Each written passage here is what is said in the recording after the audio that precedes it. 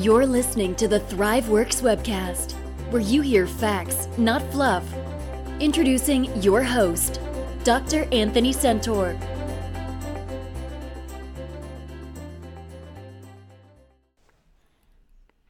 This is Dr. Anthony Centaur, and welcome to the ThriveWorks webcast.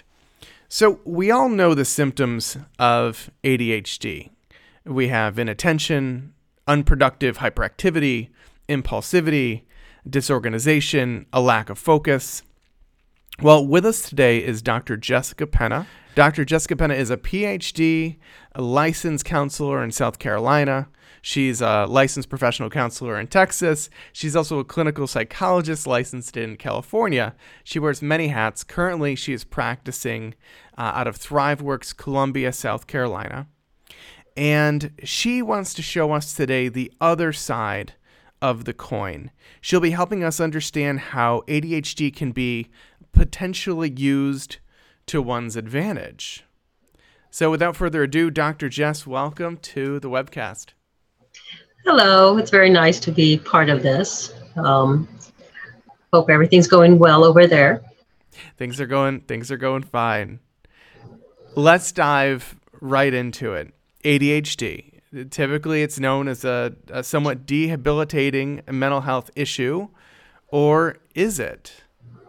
Well, there's a lot of negatives and positives with ADHD. A lot of times we focus only on the negative, especially when they come into our clinics or in our offices. But there's actually some positives about having attention deficit disorder and hyperactivity. Basically, a lot of the clients and the individuals that have these symptoms are very creative, they're artistic. There's just a lot of positives that we can just elaborate on that we have a tendency not to. So you said creative and artistic. Is that just looking at someone's strength, or are we talking about the other side of the coin of ADHD? Look at the other side. Essentially, people with ADHD have a tendency to kind of have their hands in the pot, in very, very different pots. And they can basically multitask if they learn how to deal with the anxiety that corresponds with having ADHD. So a lot of times I have patients that come in here, one, because their behaviors they're having a problem with their behaviors at school or at work, not being able to finish tasks. But in another light, we can look at this as being able to multitask, being able to be versatile, flexible. A lot of these individuals are very creative because their brain is actually just basically connecting 100 miles per hour. And we have a tendency to just forget about this and only look at that they can't finish tasks because they're easily bored. And multitasking is something which has been probably a hot topic for the last year or so, where some studies come out and they say multitasking doesn't exist. You just have attention on one thing and attention on another thing. So multitasking is a myth, and yet other studies come out and say, no, for a small minority of people, they can focus on multiple things at a time. Help us break that down. I mean, is this a correlation specifically with people with ADHD are better multitasking than the general public? I think they can just switch it off and on if they've learned to organize. And it's not executive functioning skills that if they're developed, they can see things more at a visual component. They can use calendars, color coding, lists. And these are some of the things that I work with my patients when they come into my office, some of the executive functioning. But because of this, once they learn how to organize, they can switch from one thing to another fairly quickly. Now, what age ranges do you see this in?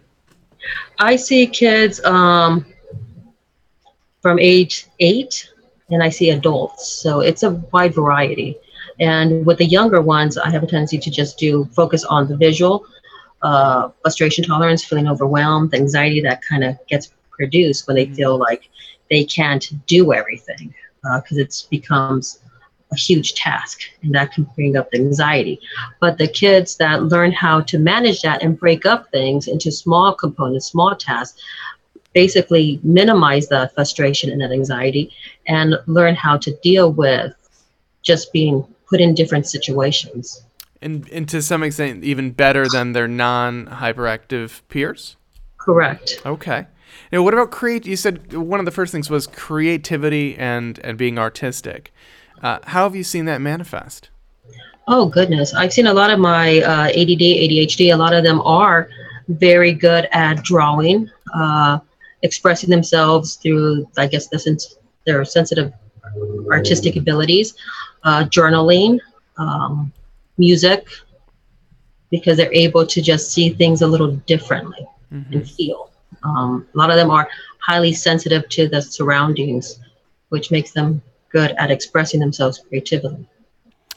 I see. Yeah. So, yeah, you've brought that up a few times that persons with ADHD, you've found in your clients, anyhow, that they tend to they're not just hyperactive, they're also hypersensitive.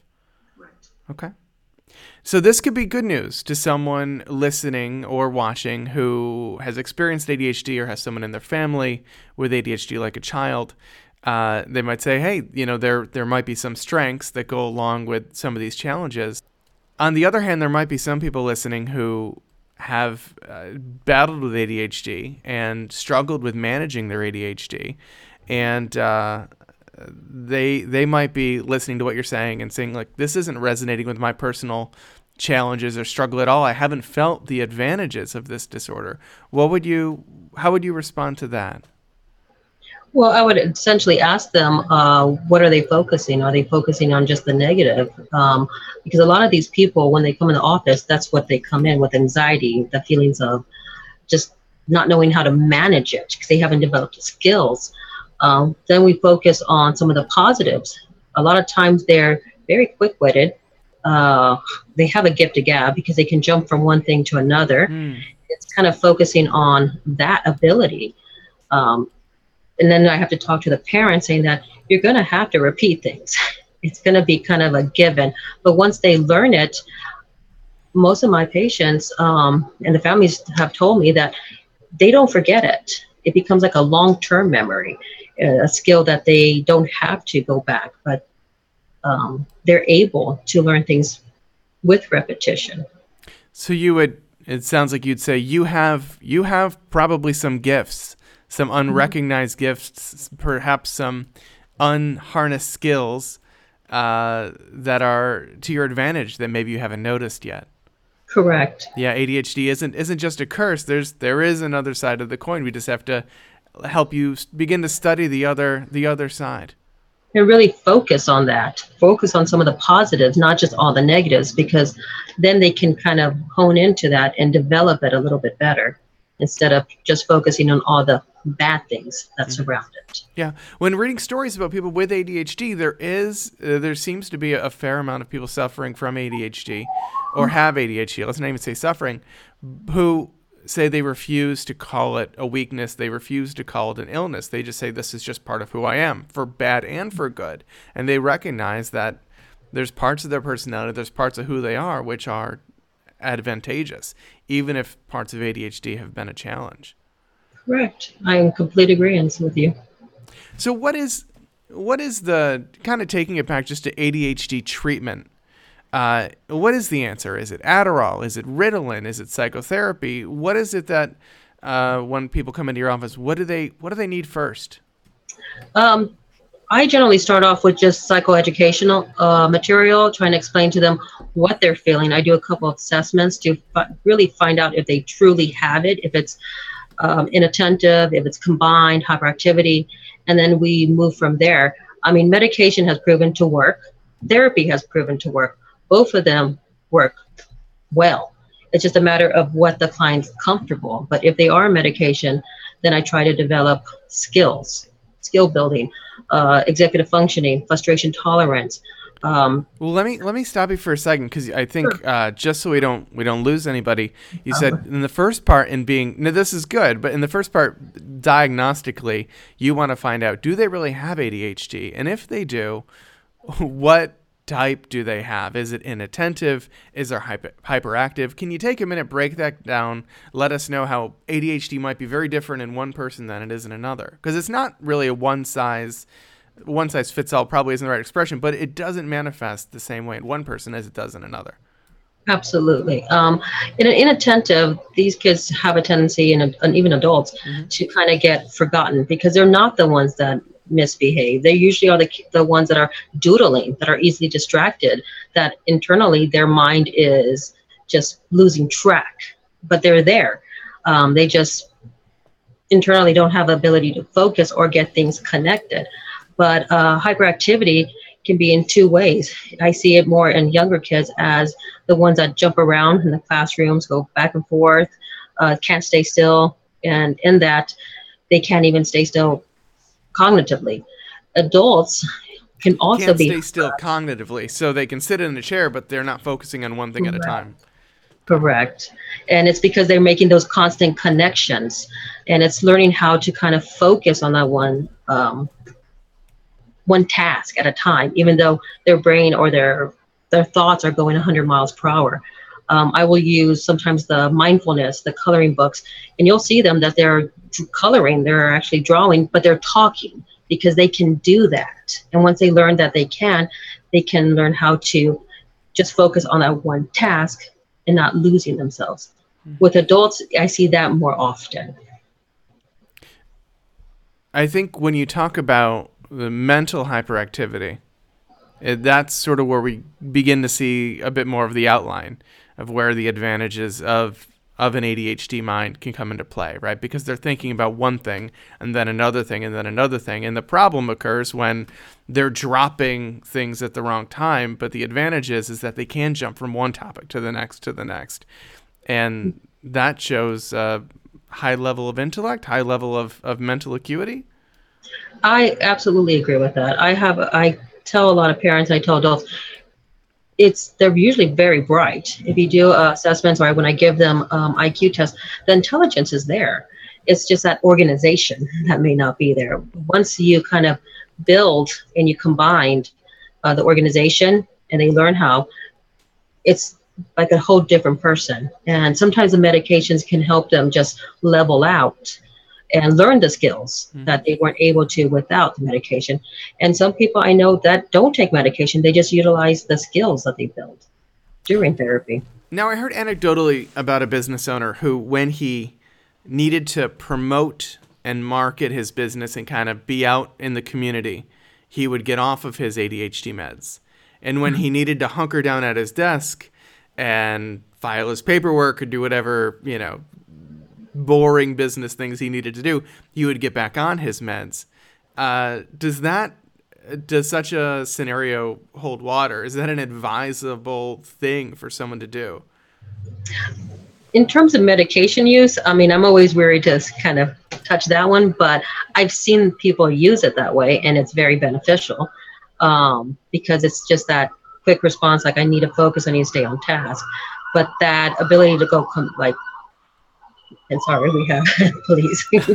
Hopefully they're not here for you. No, no, no, They're no. not here for us. Yeah. But generally, they'll be able to kind of use that creative sense to make the connections and listen to the little details that they may miss if they were on medication because they're just focused on one task. Mm-hmm. I don't know if that explained it. I could see that, and I see why anyone would be leery about making such a recommendation. Of course. Mm-hmm. Well, tell me more about. Of course, you're more focused on the psychotherapy end. You'll refer out for medication when indicated, but when you're working with clients, you're working on skill building and strictly in the talk therapy sense. Can you break down a few of the things that, say, an adult client in particular? What sort of exercises would you do with an adult client? What sort of things might you do in session?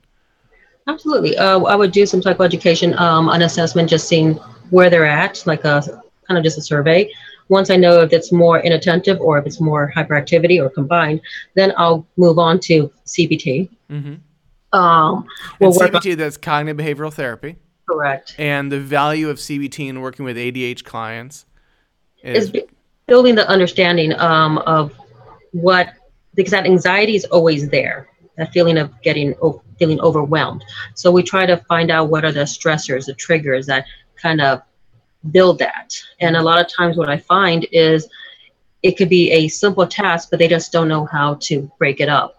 like an adult has basically a report or something she or he has to develop.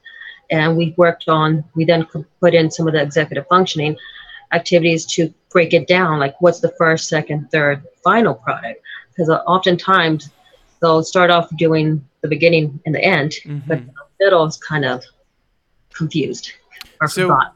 So that's interesting. So what you're saying is those who have ADHD, some specific types of it, the problem is when they're dealing with a larger task. Correct. They struggle with kind of breaking it down into the right steps to the right milestones for completion.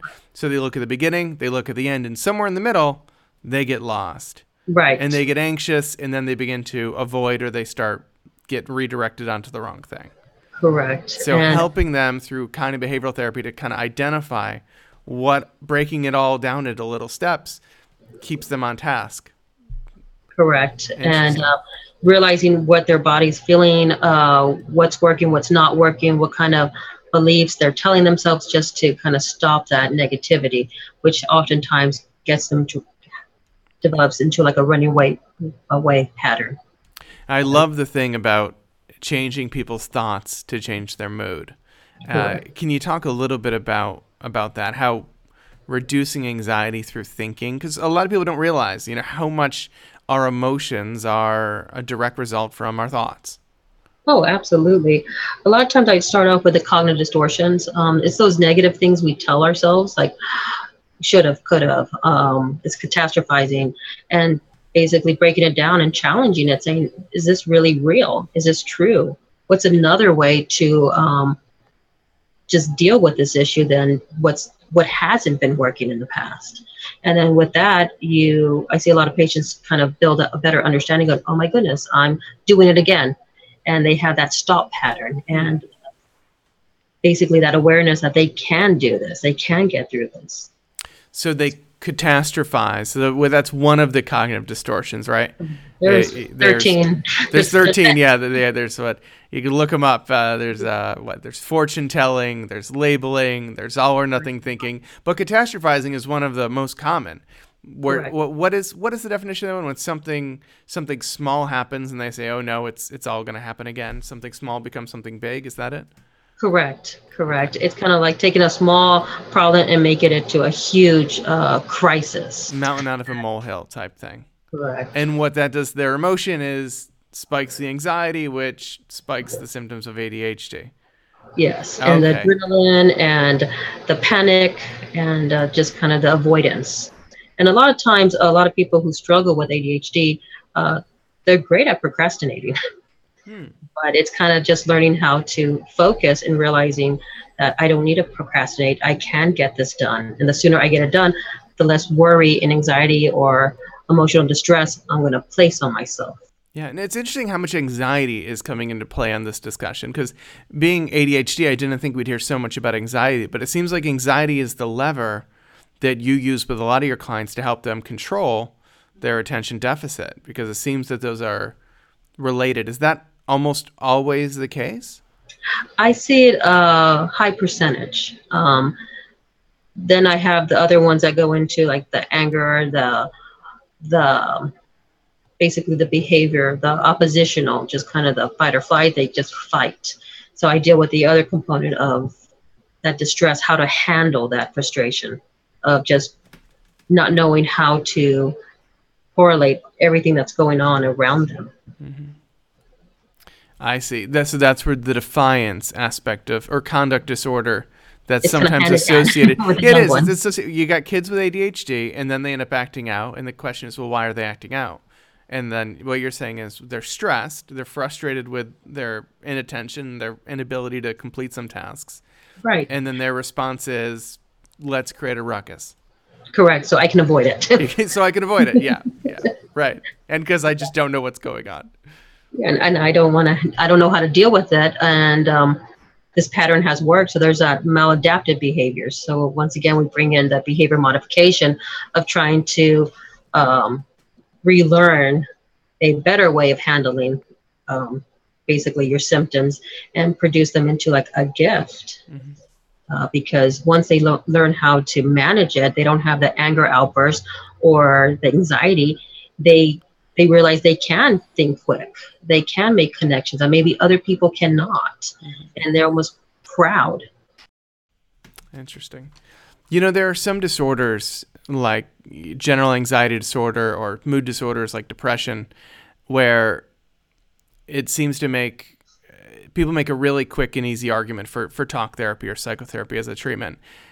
Then there are other disorders like ADHD, as the one we're talking about today, where people typically think this isn't a psychotherapy-oriented disorder. This isn't a disorder where talk therapy is going to help. This is simply a medical issue. We need to get on medicine exclusively. I think you've done a really good job today of kind of explaining some ways that psychotherapy can be really helpful to people.